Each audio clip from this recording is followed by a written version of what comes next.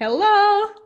I'm so happy that we can have this conversation. I am Miriam Irene, and I am passionate about non-monogamy, conscious relating, and polyamory. And Alicia Payne is also a really big expert on this topic with a lot of embodied knowledge. And I'm very happy to ask you some questions, Alicia, about this beautiful topic. And let me introduce you with something you wrote yourself on your website that inspired me. Then you can hit off with telling what inspires you to be so deeply connected to this topic. So, Alicia, you wrote on your website, I am a sex, love, and relationship coach. I help people connect deeply to themselves and their partners while exploring relationships that don't fit in the box. This is my mission in life because I am changing the social narrative on what a relationship is supposed to be. And I'm curious, Alicia, what is a relationship supposed to be according to you? Oh, such a good question. I think that it's super important. So, what happens is we have this social narrative that you fall in love, you move in together, or you get married. You follow these steps that our culture says you're supposed to follow. And besides saying like I'm in love with you, there's not a whole lot of conversation about what that means that happens in general. Like it's not even modeled for us.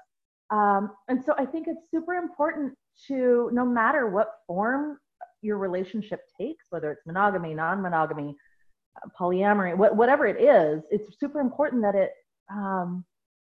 that it's like a super conscious choice, that like you're having a conversation about what a relationship is to you and what kind of relationships were modeled for you, and what are the rules or the boundaries that you just automatically assume belong to a relationship, and does your partner's ideas of that match? Right? Yeah. Yeah. So we learn about the relationship escalator, but for you, it's really important to have a really close look, like what is authentic to me? What do I desire in a relationship? What does my partner desire in the relationship? And is that compatible or not? Yeah, absolutely.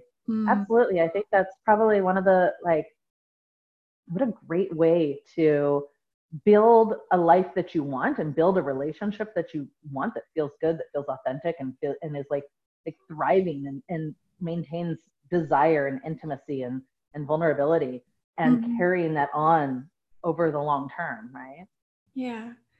So you say I am a sex, love, and relationship coach, especially for people that go beyond relationships that, the relationships that don't fit in the box. What are the topics that you encounter in your coaching? Yeah, so most of my clients are either have already begun exploring non-monogamy in some form, or are I have a lot of couples who are at a point in their relationship where they want to open up. They want to explore sexual or romantic relationships outside of their relationship. And I think it's it's super confusing to say we're going to open our relationship, because you're not just opening an existing relationship and making like this one little change. When you open a relationship, like, you're burning it down and building an entirely new relationship. You can't keep all the same things and just make this one little change. It impacts everything. And so a lot of what I do is working with people on how to do that in a way that maintains healthy self-love, healthy relational love, and and just not destroying everything. Mm-hmm. Yeah. So you say you cannot just open a relationship up without kind of starting anew. So the impact of opening up the relationship is so big. Yeah, it really is. It really is, because especially I think most people, particularly couples, like typically you'll have a couple that's been married for a long time or been together for a long time. Mm-hmm.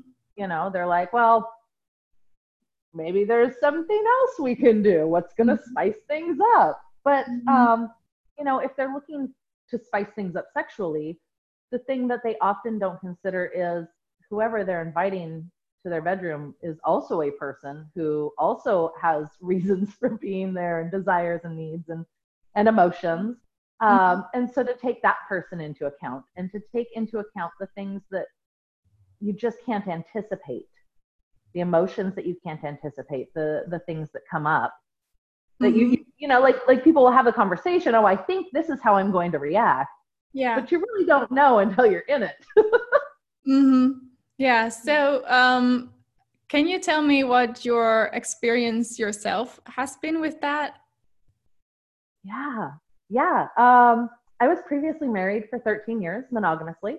And when that relationship ended, I decided that I didn't want to be monogamous again. I wanted to have autonomy and freedom in my life. And I didn't think that being in a monogamous relationship would give me that. It didn't make sense to me.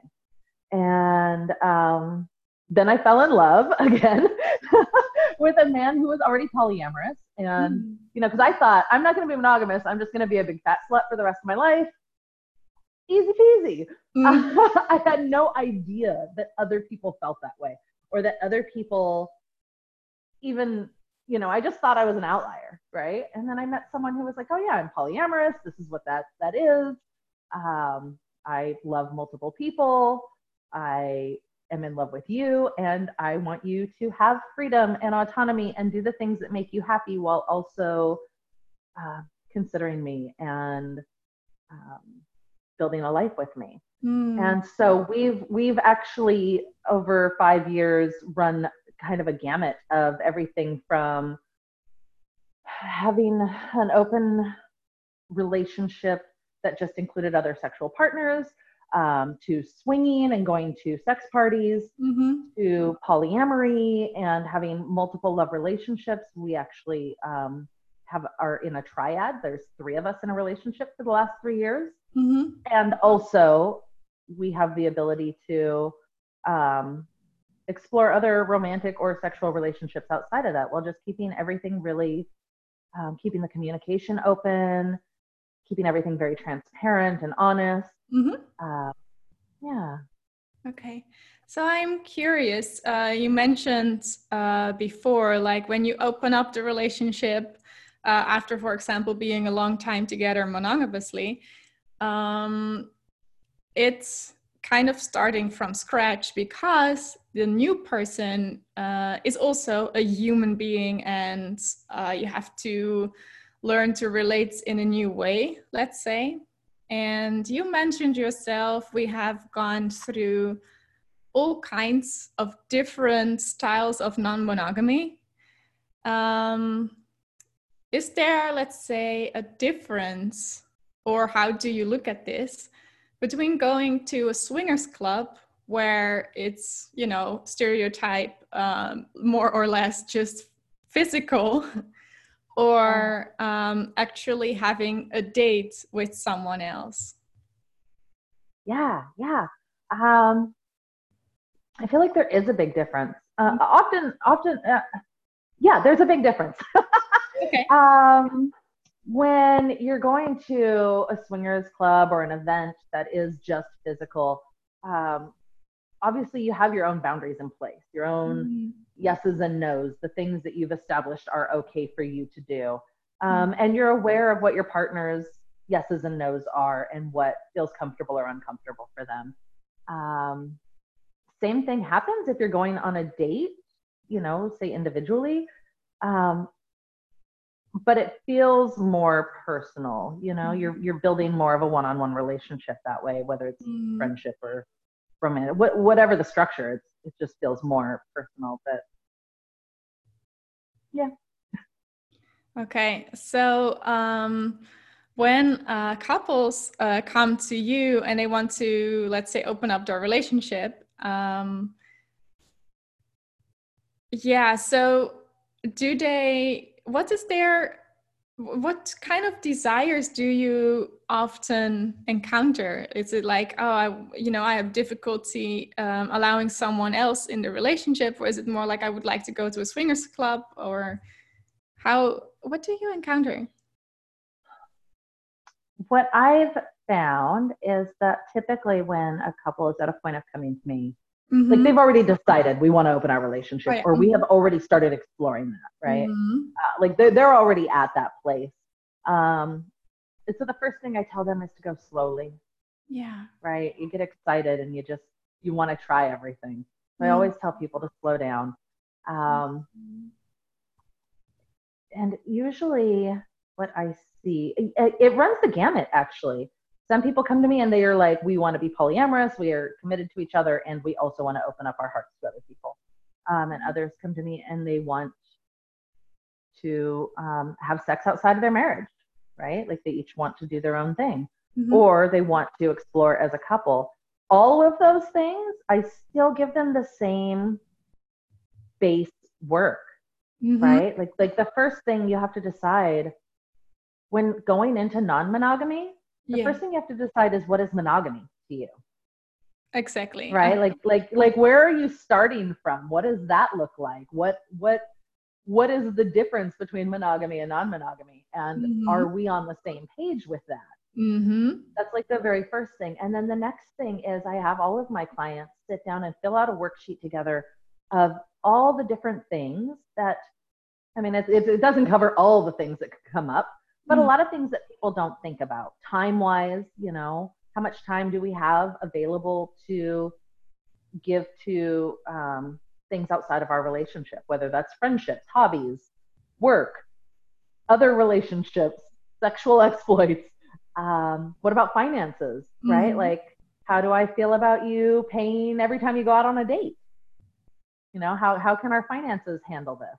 Swingers clubs are not cheap. Time, finances, and then, you know, like the emotional structure, you know, how am I going to feel about seeing you kiss someone else, or knowing that you're kissing someone else? How do I feel about knowing that you're having sex with someone else? How do I feel about knowing that you're holding hands with another person? And actually sitting down and going over all of these things that maybe you don't think of until it's like in front of your face and you're going, oh, I didn't think of this. Yeah, so those are kind of the first things that I go over with people, is just some real basic ideas of what are you getting into besides the excitement of new sex or new romance. Yeah, exactly. So that is one, go slow. Yeah. Two, how did we define monogamy, and how do we define what we are going to do now? What are the options? What do I want? What do you want? What do we want? Three, finances, because this, you know, am I paying for your date? How does this work? Swingers club, expensive. And the emotional, how do I feel when you are with someone else doing X, Y, Z or whatever? Yeah. Okay. Oh, and safety. You have to add safety. That's so important, right? Sexual safety, personal safety, talking about STIs, testing, condoms, barriers, you know, what are the things that we are going to be doing to make sure that we're safe? Yeah. Number 5, polyamory hygiene talk.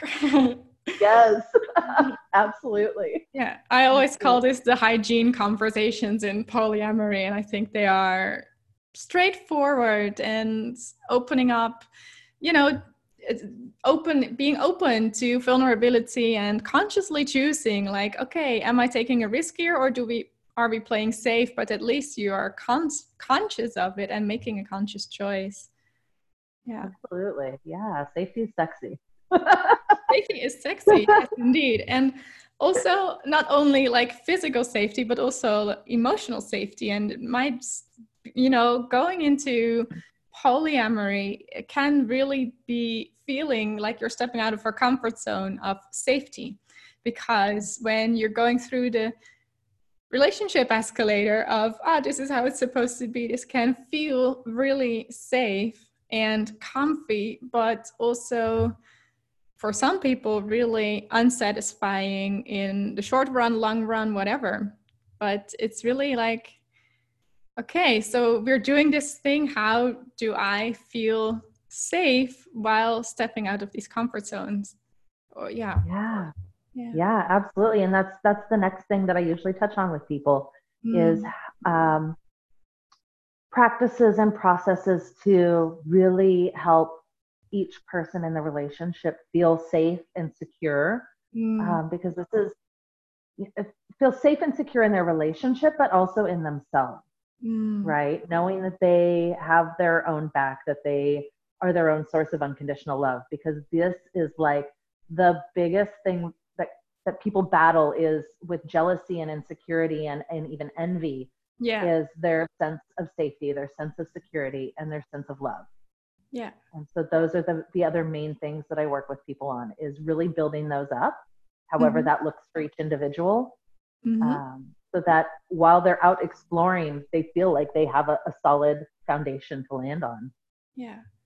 So would you say non-monogamy, going beyond the relationship escalator that is prescribed by our Western society, let's say, is that for everyone? No.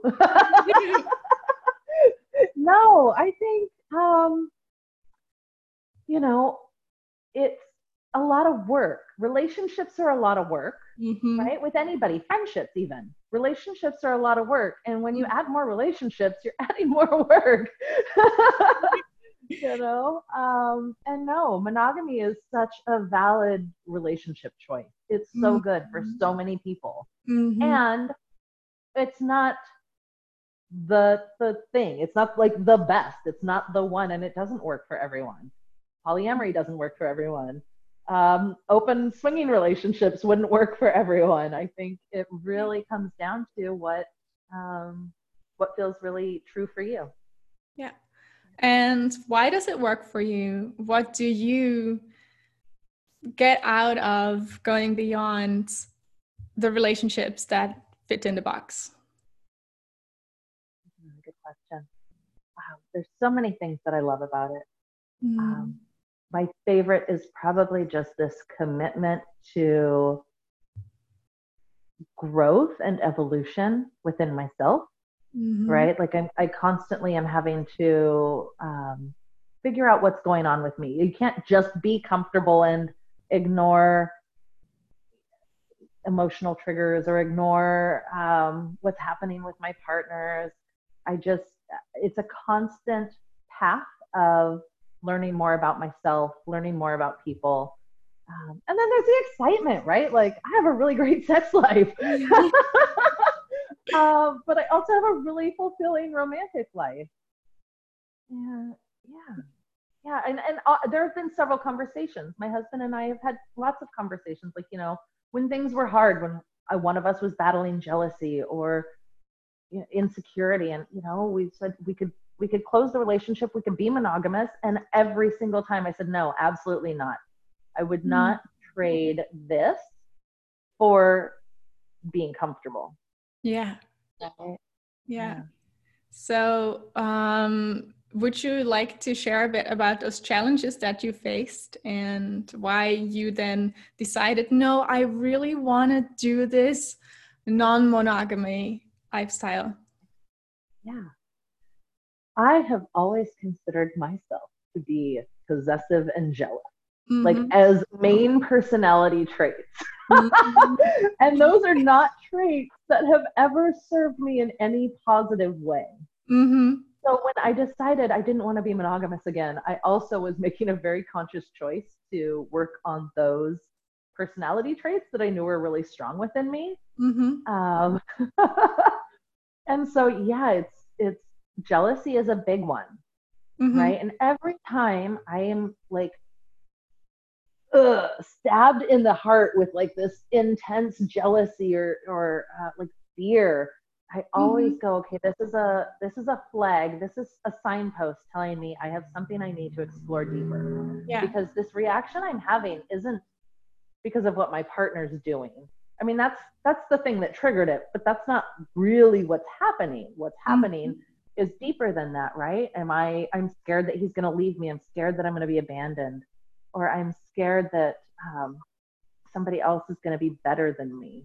Like, Mm-hmm. oh my God, what if I'm not the best lover he's ever had? Oh, what does that mean about me? Oh no. I mean, and this is like a real thing. Mm-hmm. Um, and I've also traced, like, I've gone deep, deep, deep, feeling jealous about my two partners going and having a date, for example, and Mm-hmm. going, okay, like I'm feeling jealous, but what is this really? Okay, it's this insecurity, and gone back to like, I remember being 10 years old and all of my girlfriends going and playing without me.